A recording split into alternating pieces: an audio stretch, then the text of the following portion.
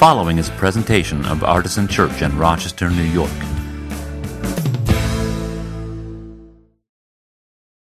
So the first thing that anybody ever asks me when I tell them that I'm a pastor is, well, they ask, which church are you a pastor at? And then I tell them Artisan Church.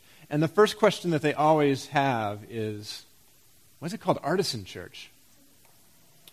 And because I have answered this question many times, and because I don't particularly enjoy repeating myself, and because I do sort of enjoy being difficult, I usually respond by asking them a question, which is, what do you think it means?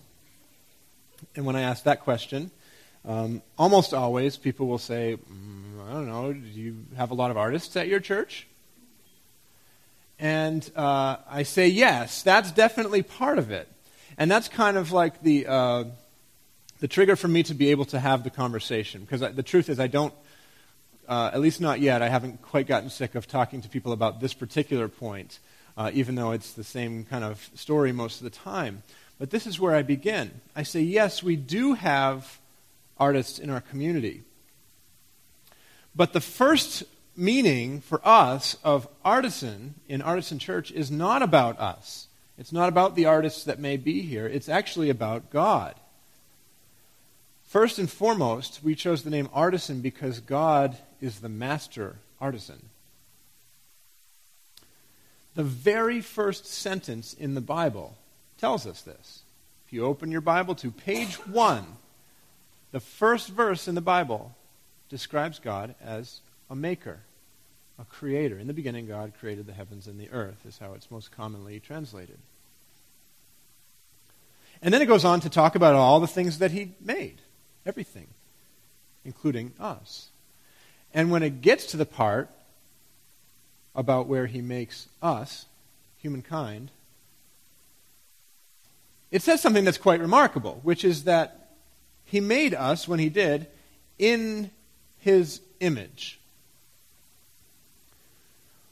So this means that every person ever born, regardless of what they look like, what they do, where they're from, who they love, whether they're an Olympic high jumper or whether they never take a step on their own, whether they're male or female, black or white, Christian, Muslim, atheist, whether they're rich or poor, whether they're nice or mean, everyone is made in God's image. And this is the great theological leveling of the playing field. From page 1 of the Bible, we are all equal in that way. This idea of being made in the image of God is such an important topic in theological circles that it goes by a Latin name. Right? Now, you know something's really important to nerdy theologians when they say it in Latin. Right? The Latin for this is imago Dei, image of the deity. Very simple. Now, what exactly it means has been the subject of a room full of books. But one thing that we believe that it means, and which is particularly important for the conversation at hand, is that we are all artisans with a small a. God is the master artisan, the capital A artisan, if you will, but all of us are little artisans. Because we are made in the image and likeness of a God who is a maker, we are also makers. Now, not in the same way, precisely, but there is something in each of us that calls us to build, or to make, or create. And usually when I start going on and on about this, as I am very fond of doing, somebody will say to me, well, I'm not an artist. I don't do that. You should see me draw. It's terrible. Right? And I say, that's not the point.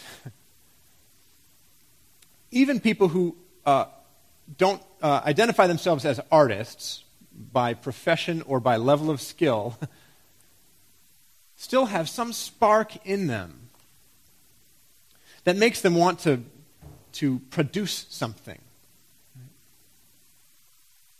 So this aspect of the imago Dei, the idea of being made in the image of a God who's a maker, can be expressed in a lot of different ways. It's not just about fine art. Some of you are fine artists, and that's wonderful.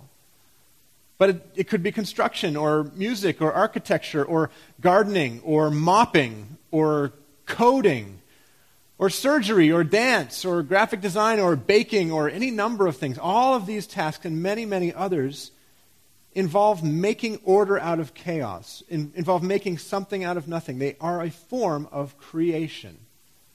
They are a way of expressing the imago Dei within us. But the expression of the imago Dei in us can and should be deeper than that. It should be about bringing the true beauty of the gospel to the world around us. We've been talking since Easter Sunday for 4 weeks now about how God's message, His good news, the glad tidings, how this is truly beautiful. So bearing the imago Dei, the image of the God who makes the world beautiful in the gospel, can and should be about proclaiming to the accused that God did not send His Son into the world to condemn, but to save.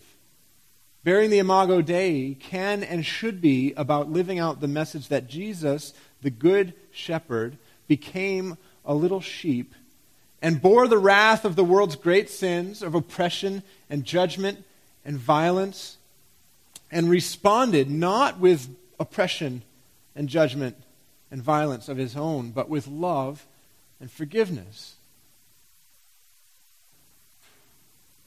Bearing the imago Dei can and should mean bringing the beautiful gospel, this great triumphant message of God's victory, into the world. And in so doing, making beautiful things out of the dust.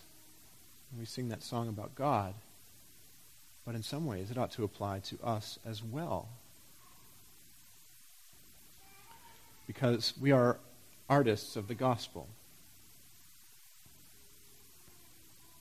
So at Artisan, we return often to one key verse that encapsulates all of this that I've been talking about. It's Ephesians 2:10, and I will put it on the screen here for you.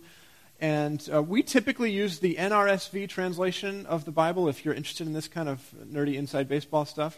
In this case, the NIV's translation to me is a better, it captures the meaning better and in a way that it communicates it better. It says this: "For we are God's handiwork." Now the Greek word there is poema. We get the word poem from it. You could call it handiwork, you could call it workmanship, you could say masterpiece, God's artwork. We are God's handiwork, created in Christ Jesus to do good works, which God prepared in advance for us to do. Now, this is a communal statement of who we are.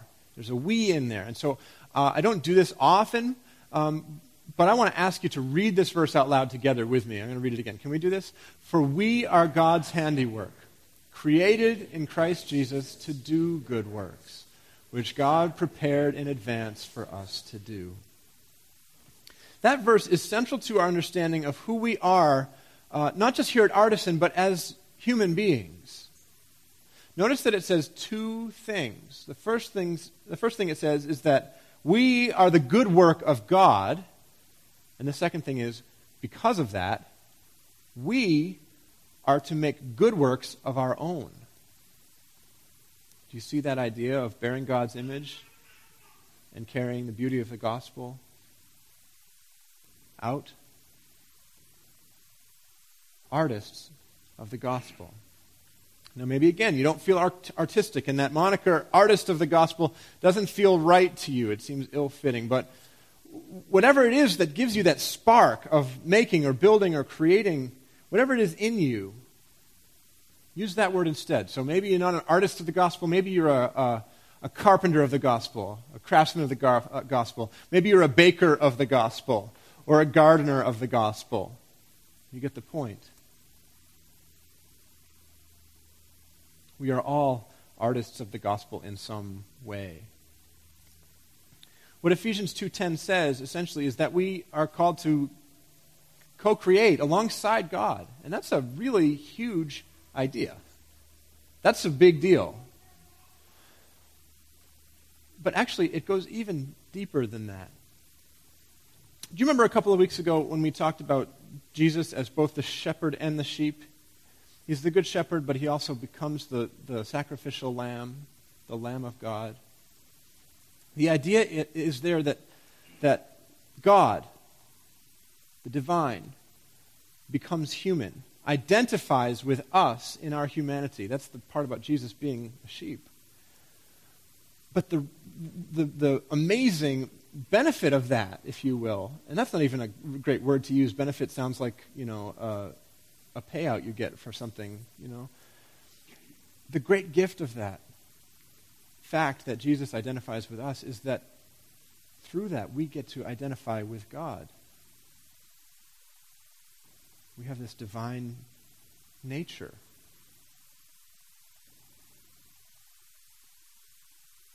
That's a really kind of mind-blowing thing to think about. There are some pretty poignant passages in the Bible about this idea. If you blink, you'd miss them, or you'd attribute them to some other theological construct that doesn't quite carry the beauty in its fullness. Romans 8:17, for example, says this: "We are children of God. And if children, then heirs. Heirs of God, and joint heirs with Christ." Now think about what that means. What does it mean to receive an inheritance? Well, in the ancient world, the inheritance was passed down through the sons, not the daughters. The firstborn son got the big share, and the secondborn son got less, and so on and so forth down the line. There was no joint heir situation in the ancient world. So that's an absurdity on the face of it. But to then say that we are not only joint heirs like with a sibling, an older sibling, who's supposed to be higher than us, but to say that we're joint heirs with Christ? If that wasn't in the Bible and I said something like that, I could get in trouble. You can't put yourself on par with Jesus Christ. And yet that is exactly what the text seems to be saying we're supposed to do. We read 2 Peter 1, 3, and 4 at the call to worship earlier this morning. And verse 4 says that we are participants of the divine nature. Again, if you blink, you would miss it. But if you stop and think about what it might mean to be a participant in the divine nature, that is pretty heady stuff. And what I'd like to do is slow down a little bit. Let's tap the brakes on this point. Because the whole little passage there, verses 3 and 4, is very beautiful and very deep. And so what I want to do is read this to you. You can look it up and follow along with your eyes if you wish. However, what I would encourage you to do instead is close your eyes, if you're comfortable, and listen to these words. I'm going to read it fairly slowly, phrase by phrase, because it is so rich and so full and so incomprehensibly beautiful that we kind of need to slow down into this turn, okay? Here's what 2 Peter 1, 3, and 4 say. His divine power has given us everything needed for life and godliness through the knowledge of Him who called us by His own glory and goodness.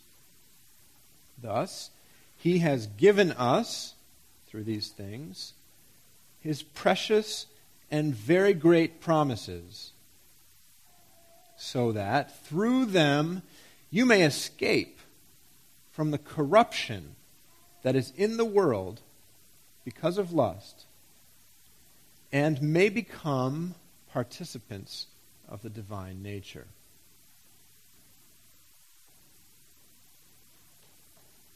I think it's impossible to comprehend all of that with one pass, and so I'm going to read it again just as slowly. Soak in these words and hear them and feel them in your soul. His divine power has given us everything needed for life and godliness through the knowledge of Him who called us by His own glory and goodness. Thus, He has given us, through these things, His precious and very great promises, so that, through them, you may escape from the corruption that is in the world because of lust, and may become participants of the divine nature.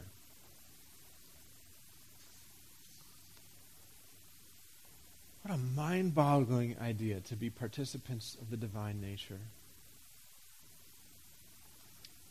So when I say that we are artists of the gospel, what I mean is that we have the capacity to make the world around us beautiful because the gospel has been made beautiful and real in us. And I think that is one little sliver of what it might mean to be a participant in the divine nature.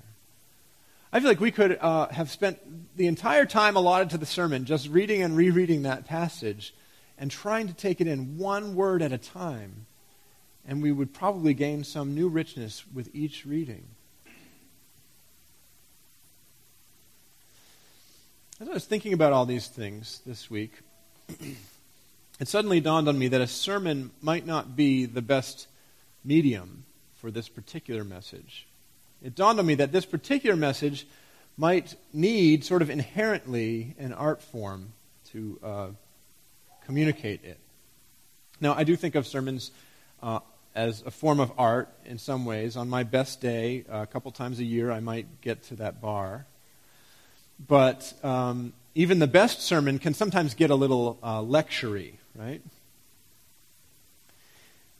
And this beautiful message about how we are to be messengers of beauty, artists of the gospel, seemed like it might better be told in song. And so I actually set out to write a song along these lines. And I used Ephesians 2:10 and 2 Peter 1:3 and 4 as a starting point, as inspiration texts.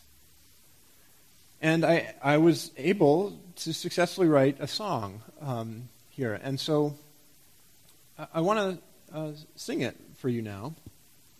Actually, what I want to do is ask you to sing it along with me. And Josiah, actually, can you take it off the screen for a second? Because what I want to do is teach it to you so that you can get it, the chorus of it by rote a little bit, because I think it's easier to internalize that way. Now, I wrote this in hopes that it would be easy enough for us to sing together, because it's really not a song about me, it's a song about us, even though some of the words are I. Even the I parts really could be assumed to be we parts, if you will. So I'm going to turn this one off. There we go. And I'm going to teach you this song, and I hope that you will be able to sing along with it. And with that, I will conclude this sermon, and we'll conclude this whole series, The Beautiful Gospel, with this song called Artists of the Gospel. So here's how the chorus goes, okay? It says, "We are His handiwork, we are His masterpiece, we were created to do good."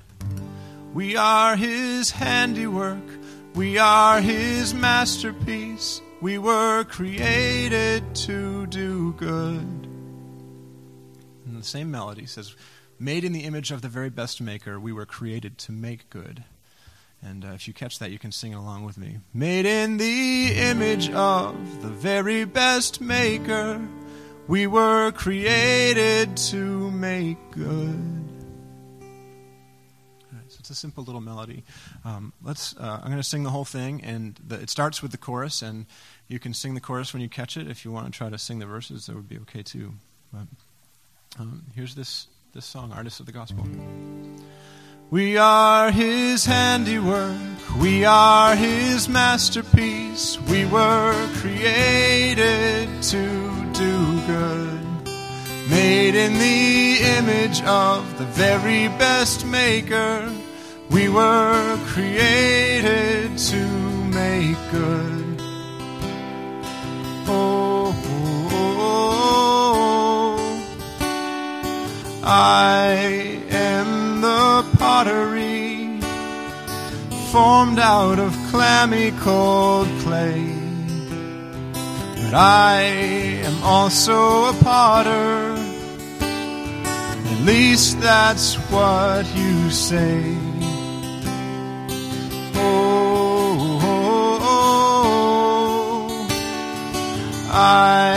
I am a painting, I am a happy little tree.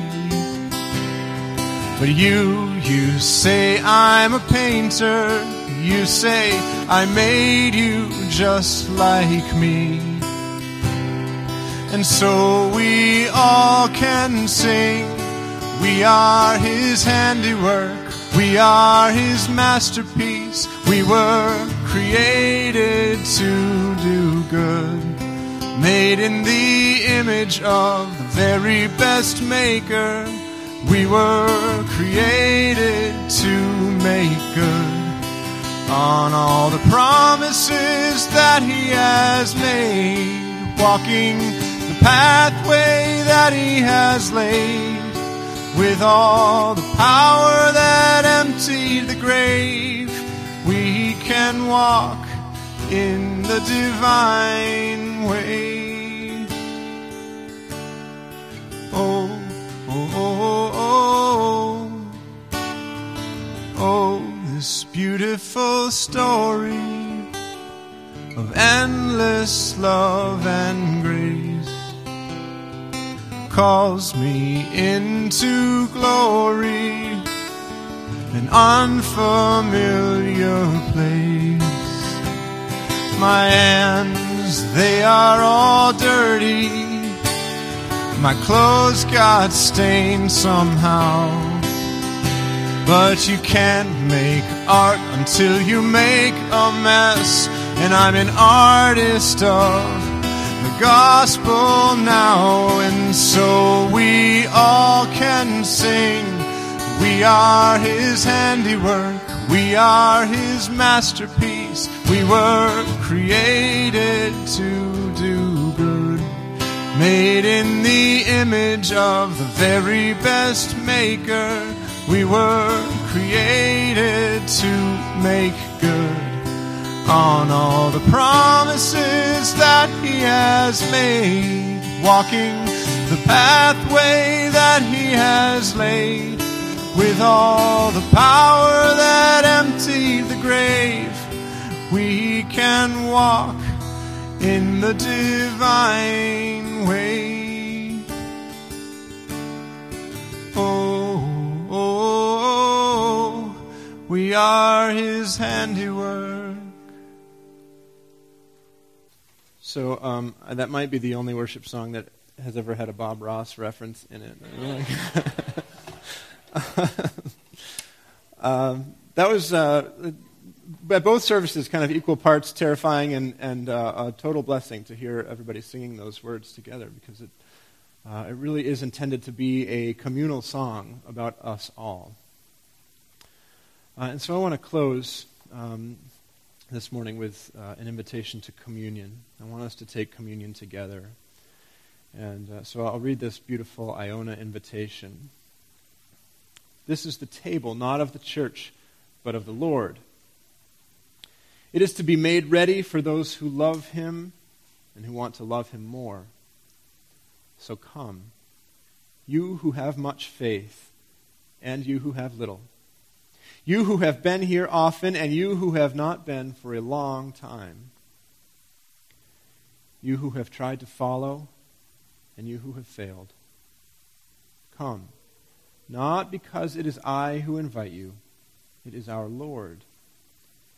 It is His will that those who want Him should meet Him here. And that is my prayer for each of you, that if you want Him, you will meet Him here in this place. At Artisan, our table is open to anyone who seeks to follow Jesus. And yet, if it's more appropriate for you to observe or to just to sit and think or pray, that's entirely okay too. If you'd like to receive prayer, we'll have a member of the prayer team here with you to pray with you. Our table is open. Please do come. Amen.